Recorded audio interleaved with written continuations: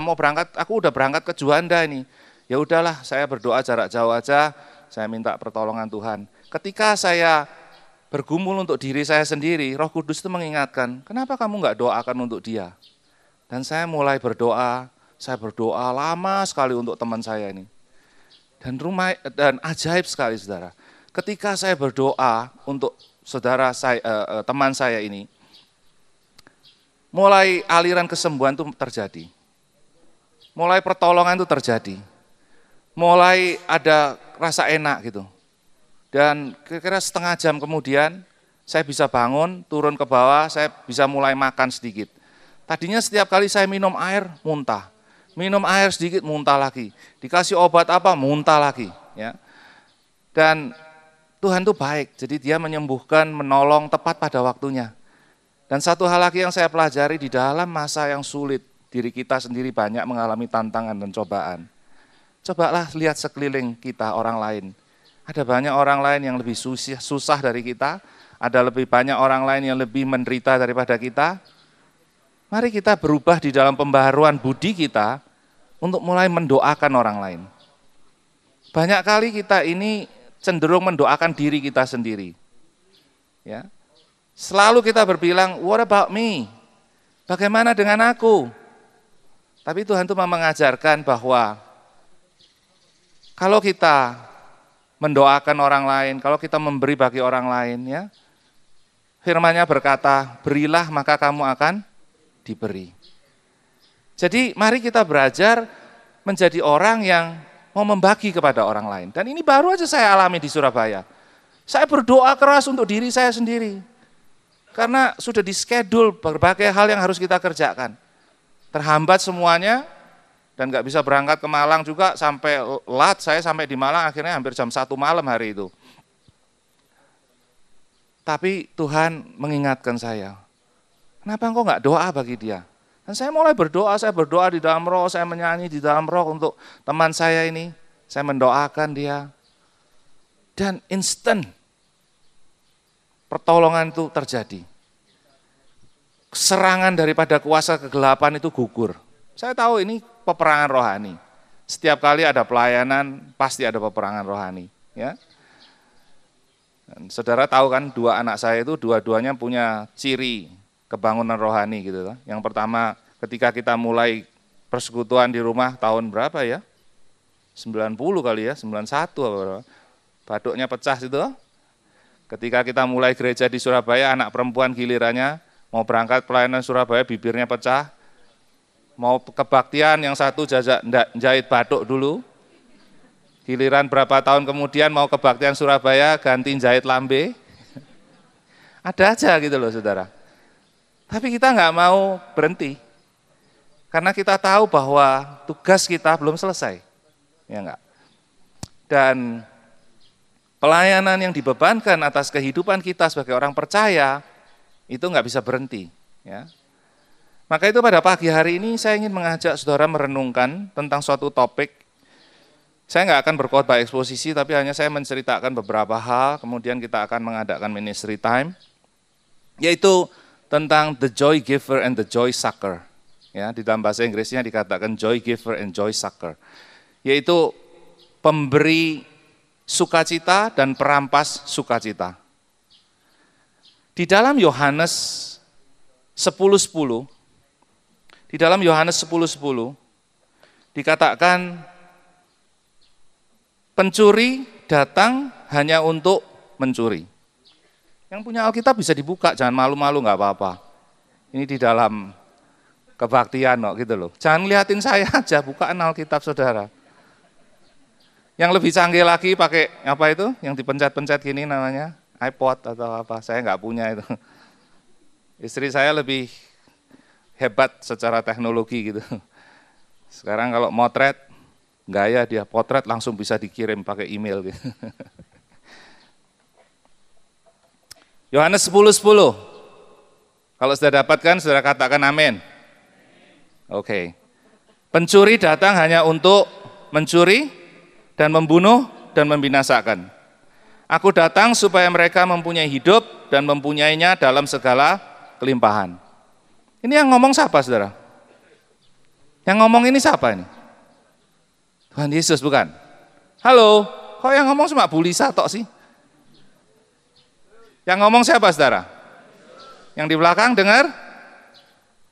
Yang di belakang? Haleluya.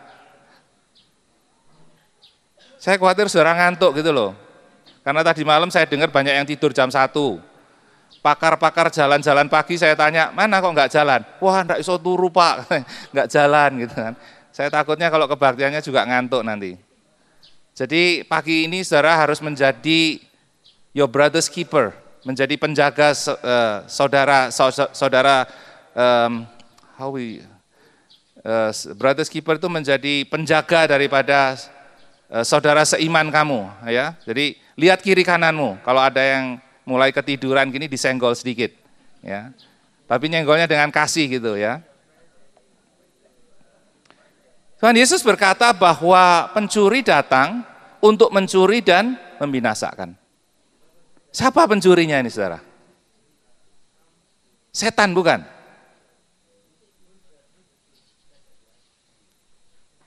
Pencuri datang untuk mencuri dan membinasakan. Setan.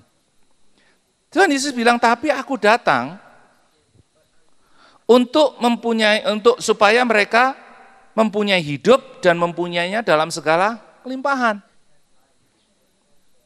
Tuhan Yesus datang supaya manusia punya hidup, bukan mati, dan hidup dengan penuh kesengsaraan.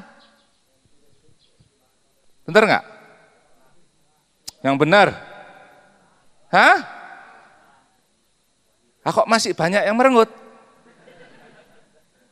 Berarti susah no we. Ya, punya hidup dan mempunyai hidup dalam segala kelimpahan. Kelimpahan dalam hal apa saudara? Apa aja yang menjadi kelimpahan ini tadi? Coba bisa dibayangkan. Apa yang terbayang kepada Anda ketika pada perkataan kelimpahan yang pertama kali muncul di dalam benakmu apa? Duit, benar.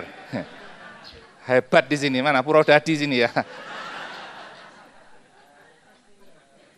Tadi malam ketika kita cari jagung bakar, ada yang guyonan di belakang di mobil nih katanya. Di base katanya ada yang bilang gini, wah kamu kena katarak katanya. Tapi kataraknya udah sembuh, ya kalau ndelok duit langsung sembuh katanya. Matone orang blerek meneh nek ndelok duit katanya. That's human, itu manusia. Benar nggak saudara? Manusia ketika kelimpahan, itu selalu bayangannya adalah materi. Dan nggak salah, memang kita butuh materi. Kita hidup ini butuh hal-hal yang sifatnya materi. Tapi kelimpahan kan bukan hanya dalam hal materi saja. Gitu loh. Memang hal materi juga harus melimpah. Sebab kalau tidak ada materi, bisa pergi datang ke camp sini? Tidak bisa, langsung bayar sopo. Ya enggak? Pasti harus ada uangnya enggak? Camp, ini Bu Maria juga sedang ikut camp di sana. Di sana campnya kita harus bayar satu keluarga itu sekitar untuk 3 hari itu 400 US, 3 orang. Semua orang bilang, waduh kok mahal banget ya, banyak yang nggak pergi karena apa? Mahal gitu. Dan mereka memang nggak ada dananya untuk di-spend, untuk dibelanjakan $137 satu orang kalau sekamar berempat gitu. Tapi kalau satu keluarga diisi kamarnya diisi 3 jadi nambah $100 lagi atau gimana. Karena sekarang cari kerja sulit di US. Orang yang biasanya orang-orang Indo gampang cari kerja, sekarang banyak yang berhenti kerja. Ya, sehingga banyak orang uangnya nggak ada gitu.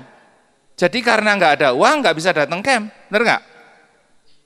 Jadi dalam hal ini nggak ada kelimpahan nih, sehingga itu nggak bisa pergi ke camp. Maka saya bilang kelimpahan di dalam hal materi adalah hal yang penting.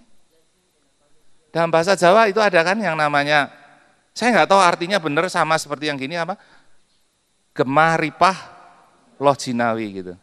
Artinya benar nggak seperti itu kira-kira? Berkelimpahan Apa sih maksudnya? Siapa yang pinter bahasa Jawa? Mbok saya terung di kursus. Pak Ben, piye? Gemah rimpah lo jinawi piye artinya? Oh Pak Pendeta mungkin lebih paham Pak. Apa Pak? Maksudnya dalam bahasa Indonesianya, dalam kira-kiranya ceritanya gimana itu Pak? Oh menyangkut ketenangan batin. Karena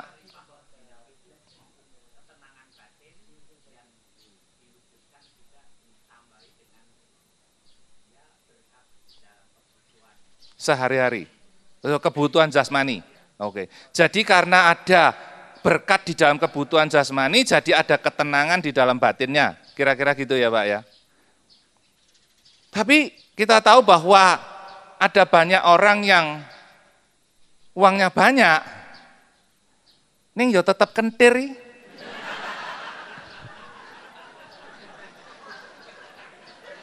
Bener nggak? Pernah nggak ketemu orang gila tapi uangnya banyak?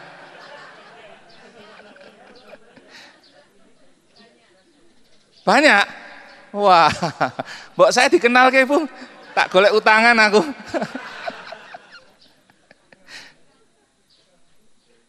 Banyak orang nyentrik itu uangnya banyak, saudara, kalau sudah mendengar memeriksa cerita-cerita dan sebagainya itu. Maka itu yang ditawarkan Tuhan Yesus di dalam kelimpahan ini tidak hanya hal-hal materi, segala itu menyangkut yo opo yang ada, ya toh? Kelimpahan di dalam udara yang kita hirup misalnya. Coba kalau kekurangan udara, banyak uangnya, tapi udaranya sedikit misalnya. Ya sama aja seperti ikan dikeluarkan dari dalam air tuh, ya toh? Lepek. Kelimpahan dalam hal apa lagi? Kelimpahan di dalam sukacita. Benar enggak? Banyak orang Kristen sekarang enggak penuh sukacita. Ya, makanya kalau ke gereja hari Minggu gitu lihat kiri kanan, banyak orang senyum enggak? Kenapa kok gitu? Apalagi yang sudah ke gereja lebih dari 6 bulan gitu. Kok enggak senyum kenapa? Ya. Saya baru mendidik orang-orang di gereja di sana bahwa kalau ke gereja terutama leader-leader gitu, mbok senyum. Wong senyum tuh murah, ora bayar gitu loh. Ya enggak? Mbok senyum.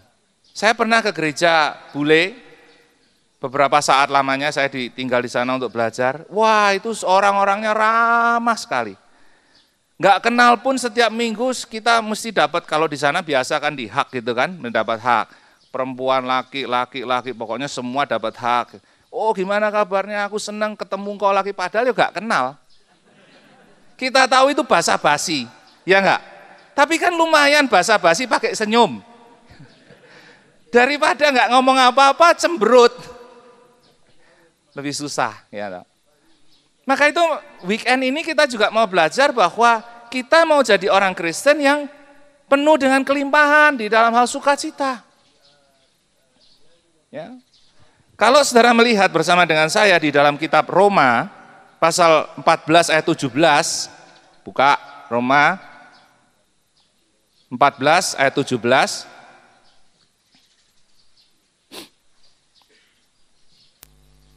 Kita baca sama-sama aja ya. Roma 14, 17. Kalau sudah dapat katakan amin. Oke. 2, 3.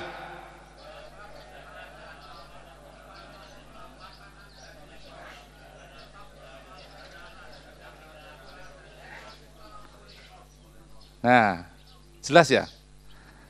Ada yang belum dapat tuh ibu-ibu ketinggalan. Mesake.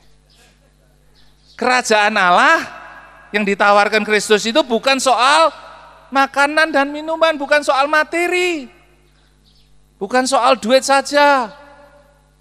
Tapi soal kebenaran, damai sejahtera dan sukacita. Penting enggak saudara ayat ini? Penting. Hari-hari ini saya dan istri banyak sekali belajar mengenai hal-hal ini daripada Pastor Warun. Setiap hari melalui podcast kita mendengarkan khotbahnya dia. Bagaimana menjadi orang Kristen yang penuh sukacita. Gitu loh.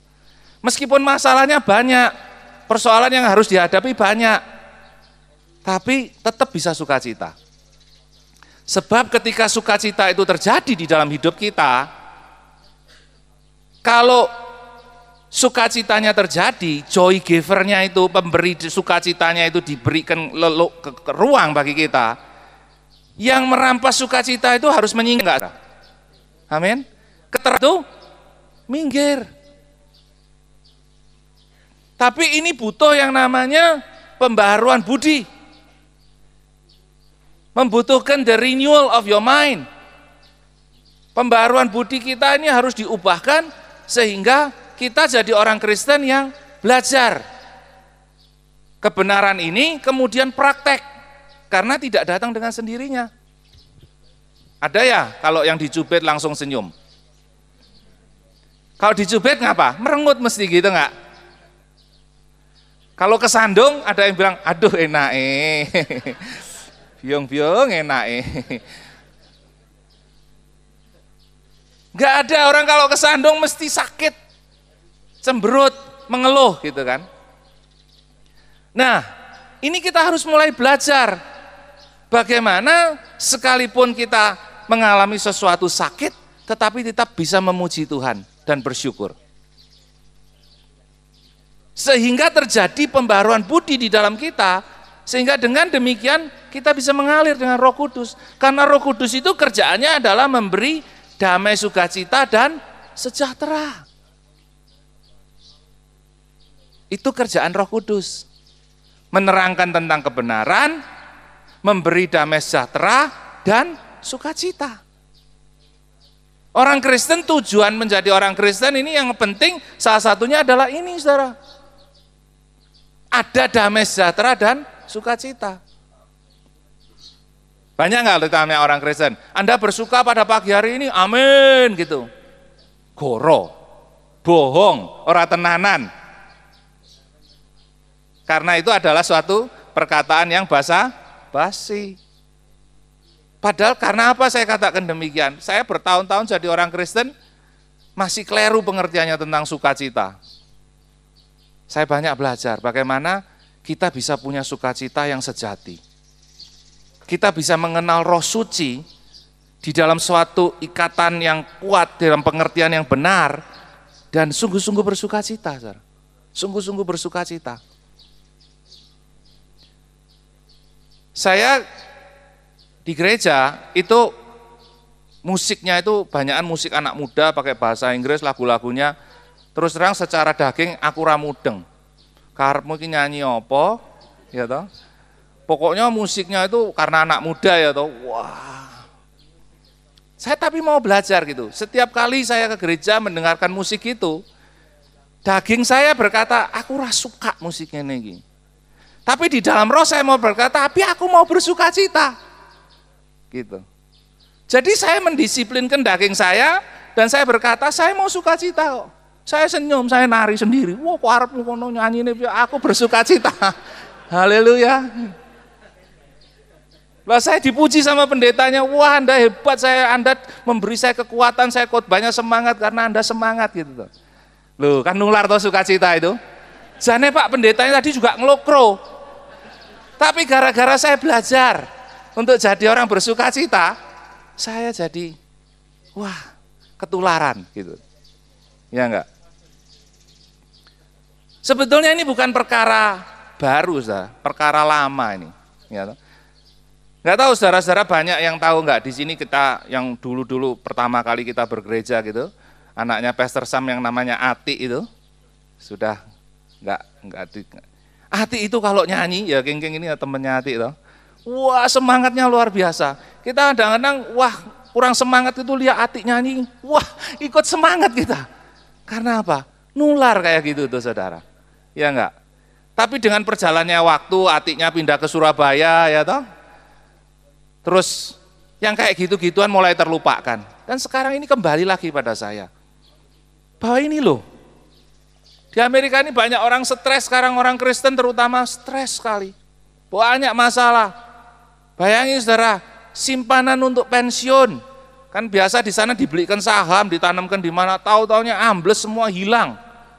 Kalau kalau Anda umurnya 40 simpenannya hilang, it's okay lah, masih ada kerja lagi 20 tahun. Tapi kalau sudah 70 simpenannya hilang, mau kerja di mana umur 70?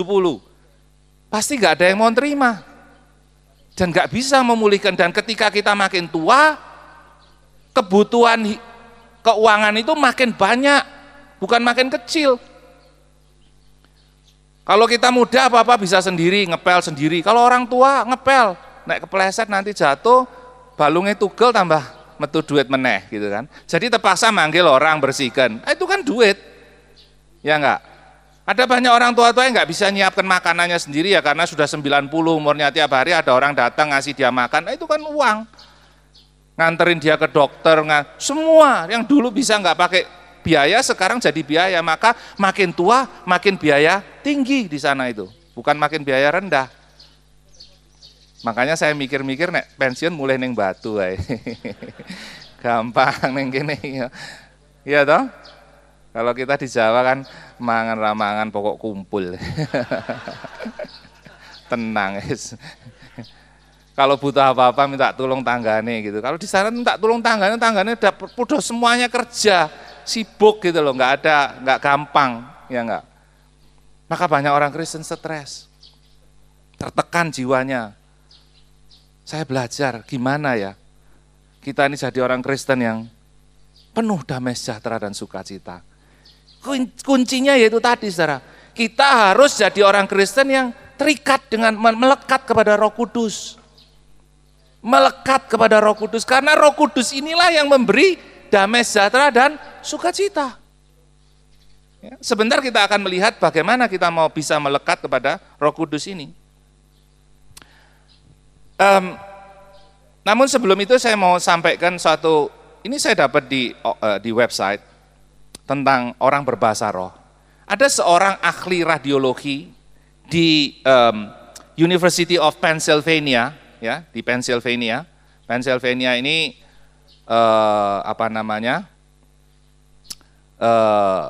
banyak orang Indonesia di sana sekarang ini di Pennsylvania. Dan dokter ini meneliti orang-orang yang berbeda bahasa roh, dipasangi alat, direkam otaknya itu. Ahli radiologi ini. Kemudian kalau saudara mau bisa lihat itu, kalau enggak saya lupa sekarang apa lagi yang dikatakan, tapi ada online kalau saudara mau search. Ditunjukkan gambarnya di situ. Orang biasa berdoa dengan bahasa manusia, rekaman otaknya seperti ini. Orang yang berdoa dengan bahasa roh, frontal lobe ini apa istilahnya bahasa Indonesia ya? Apa Pak Sam frontal lobe itu? Mana Pastor Sam? Oh itu, otak depan ya Pak?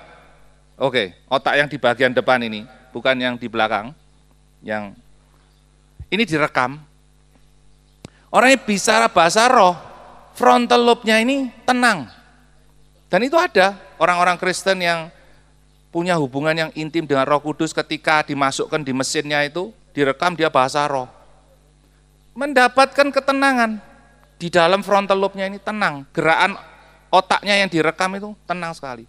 Ketika berbicara, berdoa, orang yang sama berdoa dengan bahasa manusia, di sini ada suatu ketegangan. Terus dipanggil orang agama lain, orang Buddhis, orang yang pokoknya orang yang chanting itu, orang kepercayaan yang suka chanting itu apa ya? Chanting itu yang suka berdoa tapi berdoa dengan repetitious itu loh. Ya berdoa dengan mengulang-ulang itu loh. Kalau saudara pergi ke tempat ibadah lain kan banyak orang yang chanting teng teng teng teng teng teng gitu kan. Itu namanya chanting ya. Direkam otaknya. Wah, ternyata frontal lobe-nya ini tewegang sekali.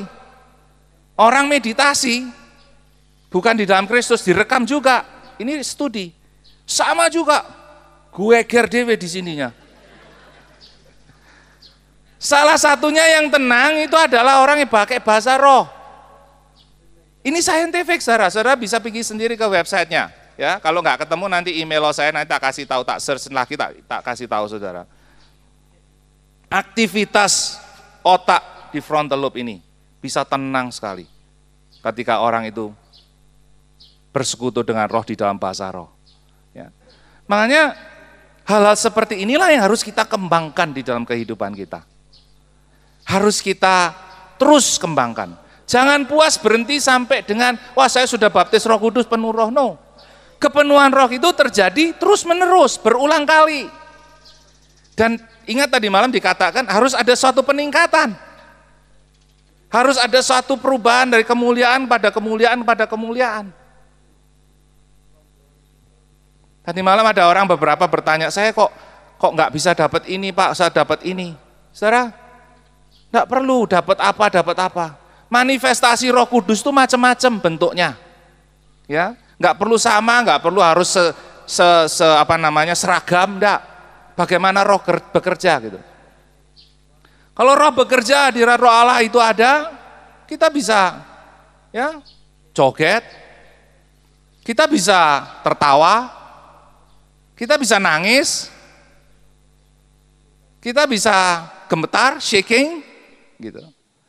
Tapi sekarang banyak orang yang kalau ada orang ketawa di gereja ketika khotbah disampaikan, dia ketawa-ketawa dianggap, oh nopo wong iki ya. Mesti ora beres iki. Coba kalau dia nangis, urapan yang sama bisa buat orang nangis, bener nggak? Tapi nggak ada orang yang berkata ada apa dengan dia. Ya nangis ya mungkin ya, udahlah memang sedang dilawat ya dia nangis lah. Dianggap sesuatu yang normal. Kenapa kalau dia ketawa kok dianggap nggak normal? Padahal tadi Roh Kudus bilang aku mau memberi engkau sukacita. Sukacita identik dengan ketawa. Sangat identik. Ya enggak? Makanya kalau di dalam Kisah Para Rasul 2 ayat 6, Kisah Para Rasul 2 ayat 6, buka Alkitab saudara. Kalau sudah dapat katakan amin. Kalau yang nebeng sama tetangganya jangan ngomong amin. Tangganya belum dapat ya toh.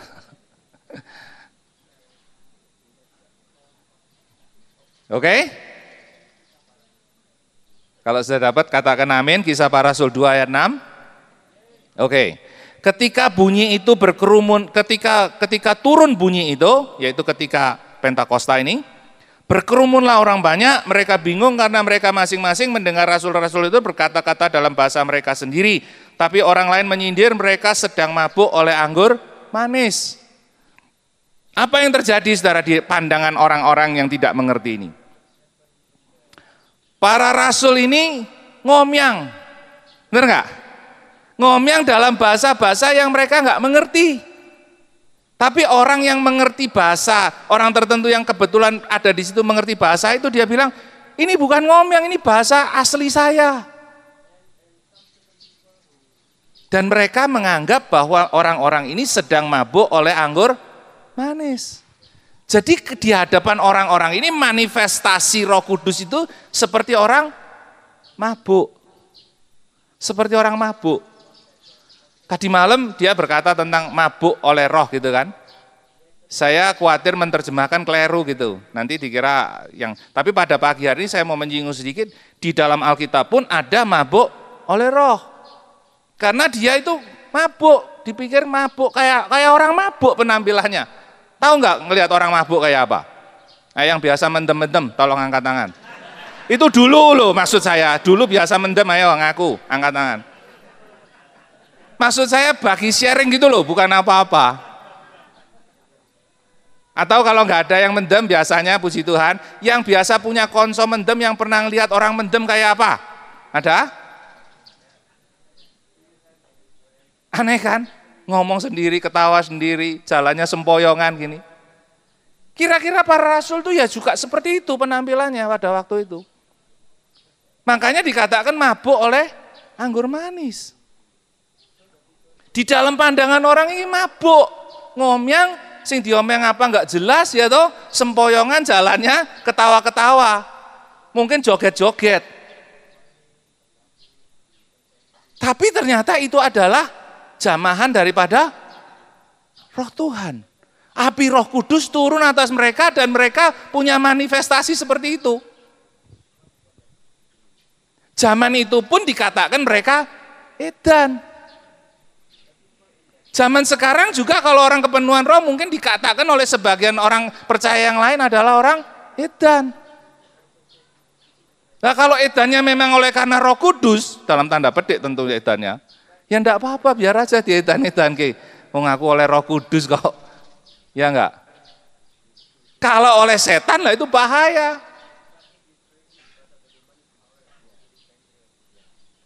Di dalam Efesus 5 ayat 18, ini satu ayat lagi yang jelas, Efesus 5:18. Ayo buka Efesus 5:18. Sudah lama enggak buka Alkitab latihan sekarang. Biasanya kalau itu ayatnya tampil semua di situ ya. Efesus 5:18. Ini Rasul Paulus yang berkata sekarang. Kalau sudah dapat katakan amin. Oke.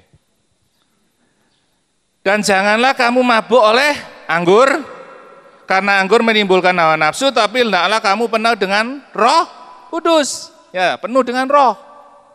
Loh, kok lucu ya? Kok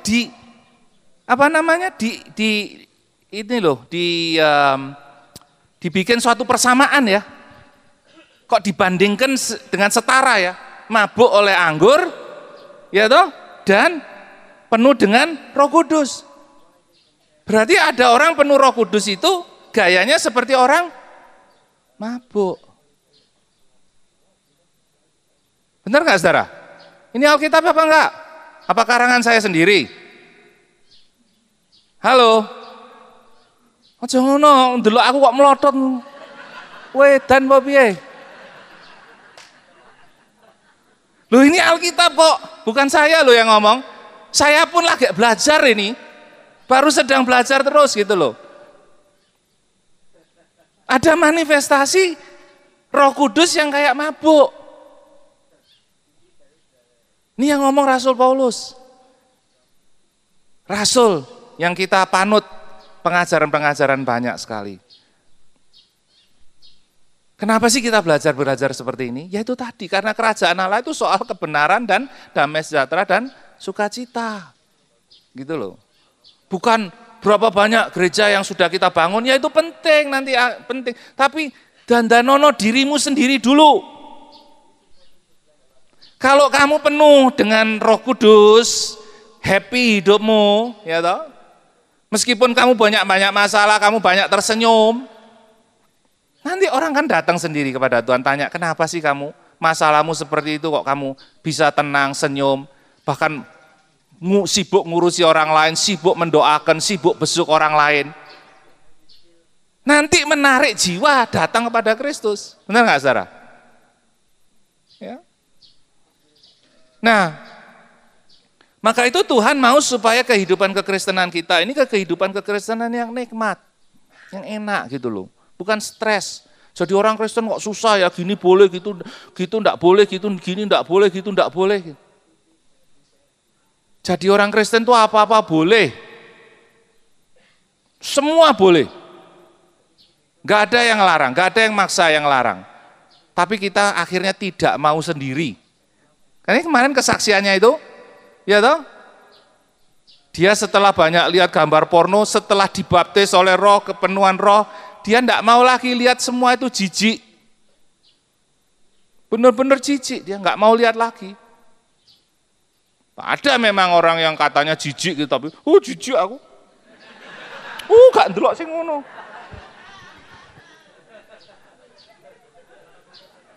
Nah, yang kekel-kekel itu bertobat.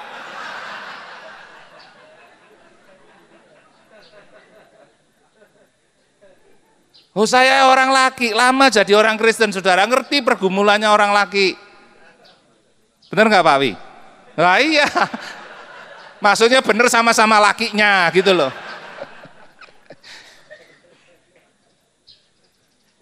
Oh, Pak Wi orang alim, saya percaya nggak pernah yang gitu-gitu. Soalnya udah di dalam Tuhan Yesus ya. Nggak mau sendiri, apa-apa boleh. Bahkan ada orang yang kehilangan keselamatan, seringkali kita lihat kok nggak ditolong sama Roh Kudus ya. Roh Kudus itu bukan pemaksa, saudara. Dia hanya memberi dorongan, memberikan pengertian, nggak maksa. Kalau engkau tetap mau masuk neraka ya gimana lagi? Sudah tak kasih jalan. Yudas itu diingatkan berkali-kali oleh Roh Suci. Tetap mau masuk neraka, ya gimana? Apa-apa boleh, mau masuk neraka pun ya boleh kalau kamu memang pilihanmu. Jadi jangan dikira bahwa kalau kita ke gereja pasti masuk surga gitu. Mudah-mudahan kalau memang kau menjaga keselamatanmu dengan takut dan gentar. Kalau hidupmu penuh dengan Roh Kudus, diperbarui itu loh oleh Roh Kudus. Ya. Ada orang-orang yang meneliti ketawa itu membawa apa gitu. Ya toh? Saudara lebih senang merengut apa ketawa? Ketawa toh tentunya. Ketawa itu membutuhkan energi yang jauh berkurang gitu. Ketawa itu otot-otot yang dipakai untuk ketawa itu lebih sedikit daripada otot-otot yang dipakai untuk merengut gitu kan. Tapi kita itu cenderungannya sebagai manusia yang penuh dengan derita dan nestapa di tengah dunia yang jahanam. Banyak orang merengut, bener nggak? Banyak orang merengut gitu loh, bukan ketawa. Maka sekarang ada kumpulan orang-orang tertentu di Amerika ini juga di website saudara bisa lihat, yang mengadakan kelas-kelas tertawa. Kelas tertawa masuk di dalam kumpulan orang-orang ini dan ada pemimpinnya di situ, marilah kita ketawa, terus dia ketawa. Ya ada yang dari aliran India, ada yang dari Bahai, ada yang kumpulan orang-orang bule tertentu yang dari New Age, ya macam-macam ketawa. Karena ternyata ketawa itu membawa manfaat. Lah kita orang Kristen tidak mau ketawa dengan effort dan upaya kita sendiri, tapi kita mau dapat dari Roh Kudus. Karena Roh Kudus itu tadi yang memberi sukacita. Kalau orang sukacita itu ketawa. Kayak tadi orang kayaknya mabuk oleh anggur manis, ya ketawa-ketawa. Enak, lepas ketawanya. Ketawa yang sejati. Saudara, saya pernah mendengar khotbah. Pengkhotbah itu bilang, bayi itu ketawa, kalau saya nggak salah mengutip ya, setiap hari dia ketawa mungkin 150 kali sehari atau gimana, atau 1.500 kali sehari atau gimana. Yang punya bayi itu coba lihat. Bayi itu ketawa terus, ayo guyu, guyu, guyu mana, guyu. Orang dewasa ketawa cuma antara 4 sampai 5 kali sehari. 4 sampai 5 kali sehari ketawanya. Itu aja ketawanya nggak ngekek kayak bayi, ketawanya mau formalitas. Gimana Pak keadaannya? Baik gitu. Tapi bukan ketawa yang sungguh-sungguh sejati. Makanya Tuhan Yesus bilang apa? Jadilah seperti anak kecil dulu. Tulus ketawanya juga lepas. Bayi itu kalau saudara bayi itu ketawa gitu, kalau bisa masuk dalam pikirannya bayi gitu, yang diguyu ke jane apa ya? Bener nggak? Kecek, kecek.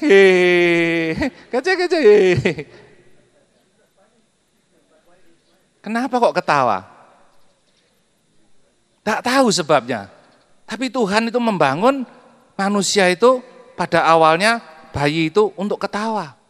Karena di sanalah ada banyak hal yang kita bisa pelajari nanti. Coba bapaknya yang dikasih ecek-ecek. Ecek. Yo, malah nesu ya toh. Padahal cilik dulu makannya juga ecek-ecek itu. Barang gede kok nesu dia ecek-ecek.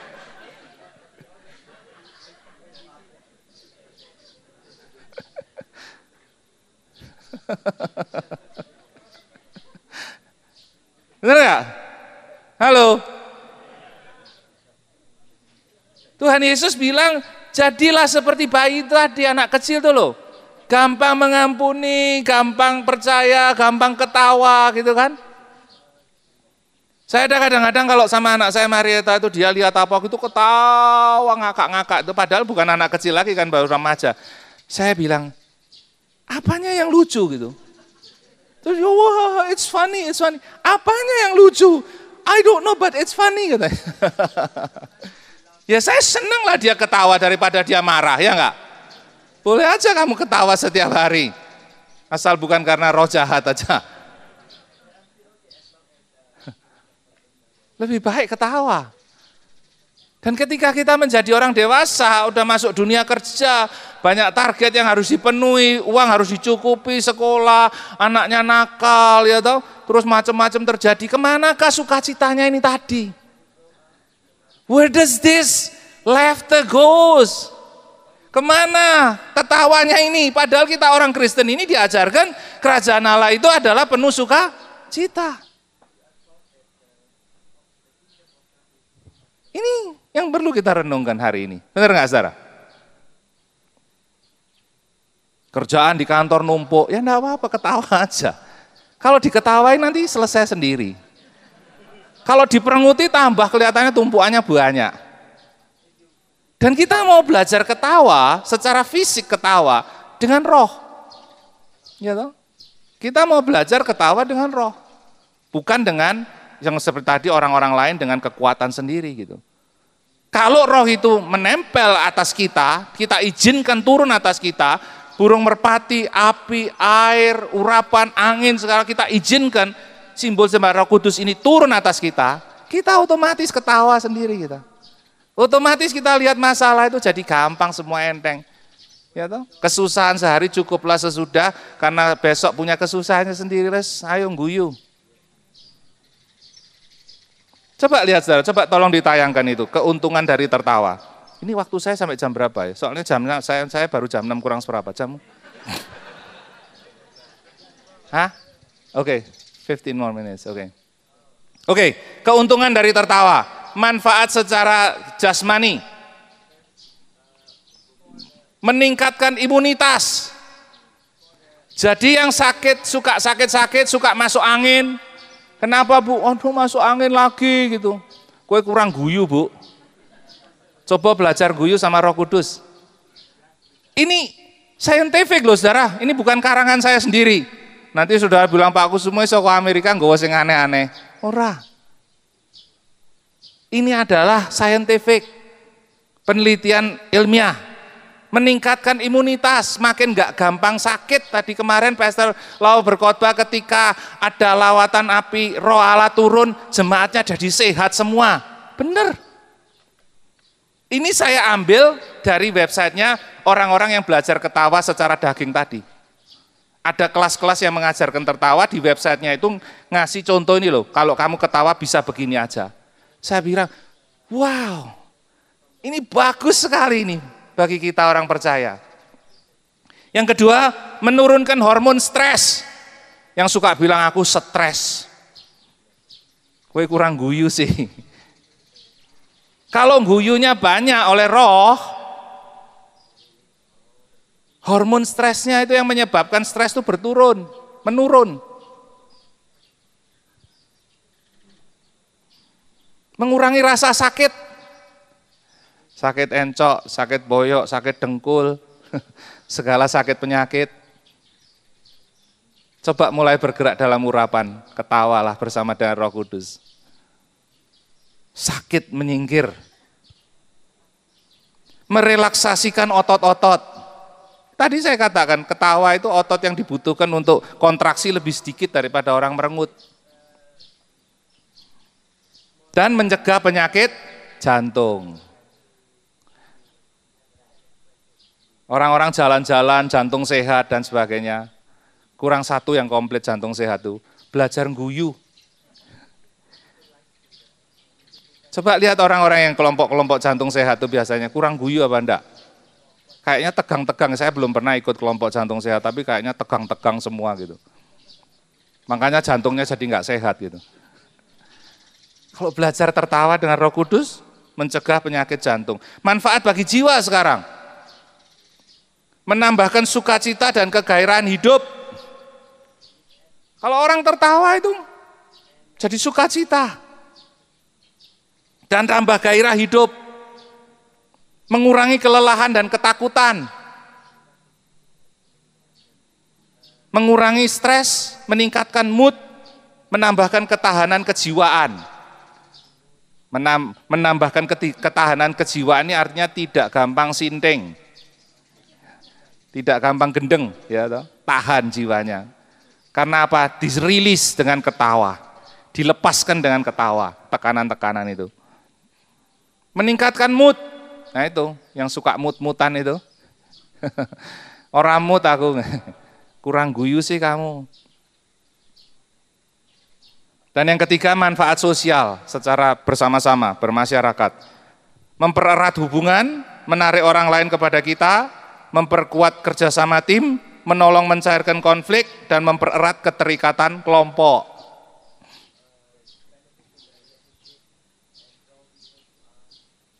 Mungkin perlu diadakan, di gereja itu kan banyak toh, ada yang nggak seneng sama ini, nggak cocok sama ini gitu toh.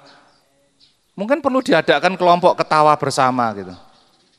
Untuk supaya apa? Mencairkan masalah-masalah dan mempererat keterikatan kelompok.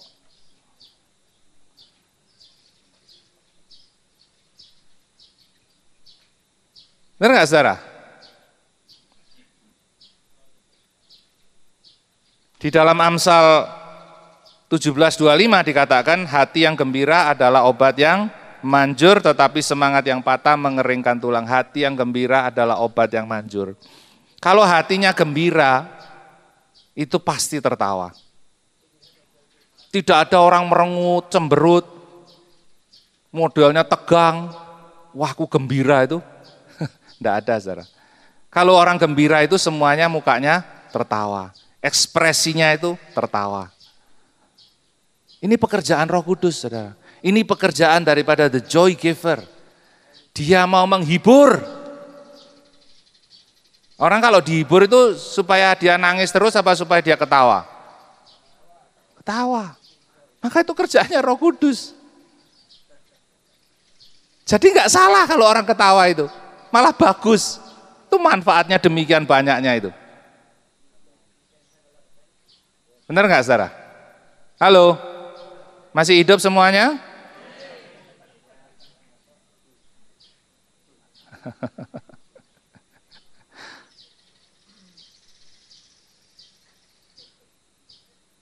Jadi jangan mau ditipu sama iblis. Wah nanti jangan-jangan saya tuh ketawa karena kerasukan roh jahat tuh. Lah kamu mintanya ketawa tadi sama siapa? Mintanya sukacitanya tadi sama siapa? Kalau sama Roh Kudus ya pasti roh yang datang.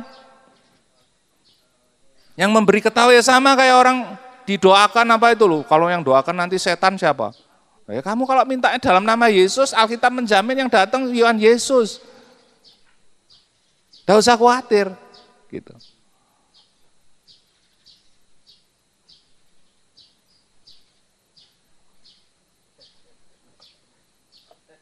Halo.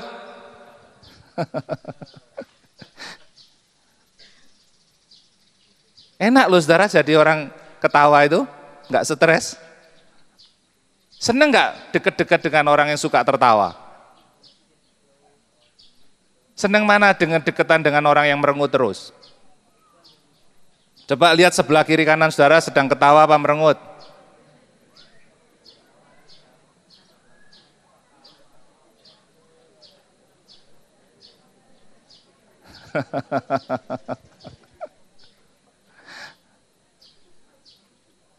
Gereja Tuhan harus penuh dengan sukacita. Amin. Bukan sukacita yang kayak tadi malam tuh loh, saya cari jagung bakar akhirnya pulang. Secara fisik gak dapet jagung bakar, dalam roh dapet. Pulang dari mobil, wah enak tenan jagung bakarnya ya. Ayo gendang turu. Nggak ada jagung bakar, udah tutup semuanya. Tapi pulang-pulang dalam roh seolah-olah sudah dapat jagung bakar. Enak mana saudara? Sama benar-benar sudah makan jagung bakar, sampai rumah bilang, wah enak tenan jagung bakarnya. Saudara mau saya undang pesta besar di rumah saya, tapi dalam roh, dalam iman. Ketika saudara datang, mana Pak Kusumo makanannya? Enak dalam iman. Lho piye to Pak? Mengundang wong mangan kok dalam iman panganane. Banyak orang Kristen sukacitanya mong dalam iman tok. Lah piye? Endi guyune? Dalam iman. Ya sama kayak tadi saudara diundang makan jagung bakar dalam iman. Gak enak saudara, kurang mantep. Kalau menikah, punya istri, mau yang kayak kemarin dikatakan dulu, mau yang sejati, bukan yang dalam iman. Punya istri punya Pak dalam iman, dan di bojone rongono, pokoknya dalam iman. Nganggo cincin kawin, double papat. Dalam iman. Dalam iman 5 menit berhenti.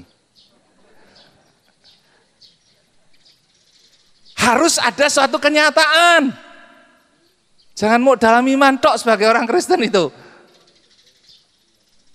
Gereja Tuhan harus penuh sukacita, suatu kenyataan, bukti nyata bahwa kalau semua orang bersukacita ini akan menjadikan orang, menarik orang lain kepada kita. Manfaatnya, orang mulai tanya, ngapain sih kamu kok seneng amat? Ada Kristus, ada Roh Kudus yang memberi sukacita.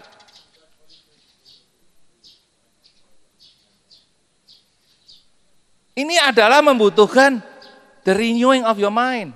Pembaharuan budimu supaya engkau mengerti hal-hal yang kayak begini daripada Tuhan. Nanti kita enak bergereja itu. Jadi orang Kristen tuh enak, enggak berat. Bisa tahu sendiri mana yang boleh dikerjakan, mana yang enggak mau sendiri yang jelek-jelek yang daripada si jahat, ya.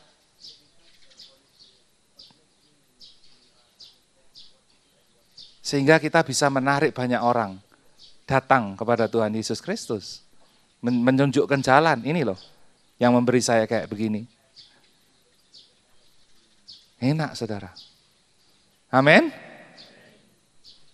Benar aminnya. Mau ketawa bersama dengan Roh Kudus? Apa merengut? It's your choice. Pilihan saudara, benar enggak? Di dalam session berikutnya, nanti kita, karena ini waktu saya habis, nanti kita akan dilayani saudara. Terimalah, jangan ragu-ragu, enak, lebih baik guyu daripada merengut. Yang suami-suaminya atau istrinya nggak ikut ke camp, pulang-pulang mukanya ceria, ketawa terus. Nanti pasangannya bingung ada apa. Ini Roh Allah yang melawat. Rumah tangganya tambah damai sejahtera, nggak ada ribut-ribut lagi. Meskipun masalahnya tetap sama, duitnya tetap cupet, tapi sekarang bisa senyum gitu loh, enak ketawa, ya enggak merengut, enggak stres karena ketawa itu tadi. Kan saudara, kita butuh latihan, enggak datang dengan sendirinya, kita butuh latihan. Kayak yang katakan tadi loh, ketika saya di gereja gitu, saya latih diri saya. I want to please, I want to be happy. Saya mau ketawa, saya mau bersuka cita. Ya, meskipun keadaan sekeliling ini mendikte yang lain. Amin. Siapa yang mendapatkan sesuatu? Katakan amin. Benar? Mau praktek tertawa bersama dengan Roh? Tenang nih. Ayo coba guyu karo kancane sih. Ketawa sama kiri kanannya.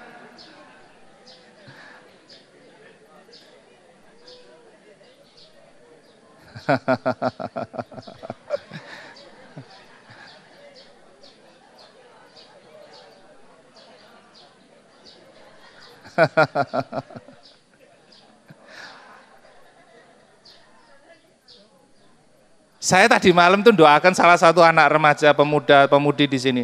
Dia ketawa di dalam Roh, saya pegang, saya ikut kesetrum ketawa. Wah enak tenan. Sampai malam semua bubar, saya masih guyu sendiri. Enak saudara, nggak stres. Meskipun istri saya nggak di sini. Tawa saya. Halo. Yuk kita bangkit berdiri, yuk kita tutup karena ada apa? Snack ya.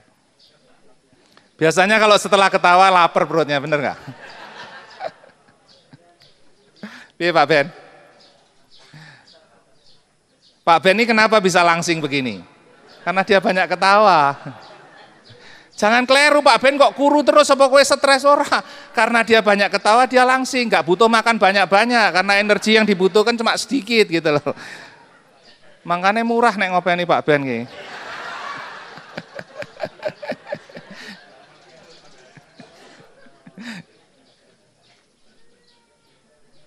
Haleluya. Kita akan nyanyikan satu pujian singkat saja. Datang Roh Kudus. Ada ya masih tahu kan lagu itu? Ya. Lawatan dulu karena ini snacknya masih setengah jam. Oh, snacknya masih setengah jam lagi. Wah. Apa iki Pak? Ayo guyu setengah jam yuk.